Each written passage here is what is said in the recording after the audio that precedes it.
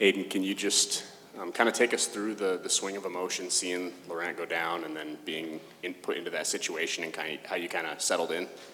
Yeah, I mean, I saw it earlier this year when it happened to LT. It sucks to see your teammate go down like that, and LB's a great guy and a great goalie, so it's tough to see that, but you kind of have to flip the switch, and we got a hockey game to play. It seemed like early on you had a lot of puck freezes. I'm wondering if that was kind of intentional, trying to slow things down and kind of calm yourself into it, or is it just kind of the shots you got? Yeah, I mean, it was kind of, I think, just the shots I got. It wasn't trying to do anything different or anything. A couple of shots hit me in the chest, and I was able to hold on to them, but it feels good to get those nice shots early. For Jonathan, last game, Bruce kept saying you guys did not have the puck enough. Today it felt like you did have it a lot more. What went so right to have it so much more today? We didn't sit back. I think we just kept pressuring them. We got a couple turnovers on our forecheck.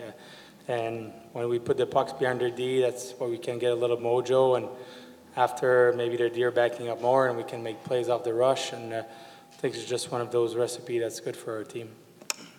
Aiden, can you speak to the job that the goalie whisperer, Sean Burke, has done with every goaltender that seemingly plays for your team, and maybe what he emphasizes that allows you guys to be in a position to succeed? Yeah, no, Berkey's awesome. He's a great guy, easy to talk to, and he has a lot of experience himself in this league. So he kind of knows the ups and downs of the season, and he just helps you just as much off the ice as he does on. So, yeah, he's a great guy, and I've loved working with him this year. Aiden, right here.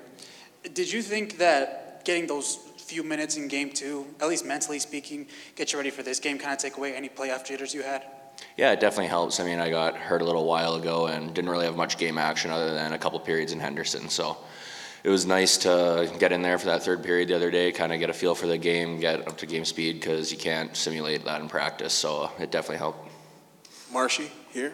Yeah. For us that don't know what it's like, can you kind of explain to us what it's like to take 18,000 fans and quiet them like that? You guys have been a pretty good road team all season long, but tonight you guys kind of shut the crowd up after having. Yeah, I mean, they started really hard, right? Like, they had a quick goal there, and they did same thing Game 2 as well. But we were just able to battle back. All year our group, I think, has been a next man in mentality. Even if we score a goal or get scored on, like, our next shift is super important. And I think tonight we were just a really good team. We followed up shift after shift, and it's one of those teams that you have 1 goal lead or 2 goal lead. It's like you've seen in the first round what they did with LA. They were 3-0 down in the first period, and they came all the way back to win it. So they're never down, and we got to keep pushing forward. And I think one of the good things that we have in our group is we have a lot of veterans that we've been in a situation like that, and we know what kind of team they are, and just keep it rolling with 4 lines. And yeah, it's been a successful year for us so far. Jonathan, at the back, I guess how much were these playoffs testing your patience in terms of how relieved were you to contribute? Yeah, it was nice. It was nice to just help the team win a game. But I mean, it's one of those things that I was like, not, like when the goals don't come and when you get chances, it's just a matter of time that they're going to come. And even if I wasn't producing, like with the depth of our team, it was always somebody else on a different night. So I think it's just comes back to next man in. Like, one night it's going to be one guy, one night it's going to be another guy. It's all it's how you build, I think, a winning team, and that's the mentality we have this year, and it's been going well so far. Aiden, you mentioned the difficulty of simulating game action. You hadn't played in 2 months, but you looked pretty sharp right off the bat. I'm curious, like, what was your biggest focus during practice and during morning skates to be ready for if you needed to step in this moment?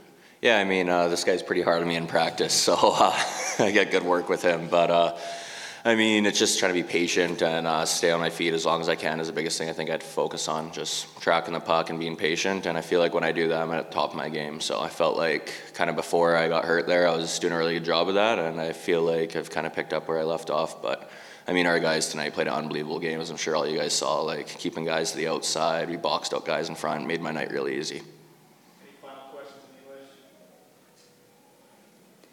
Jonathan, we We saw a pretty nice setup from Jack on your goal. What is it about his game that meshes with yours so well? Because we've seen you guys cook pretty well in the past.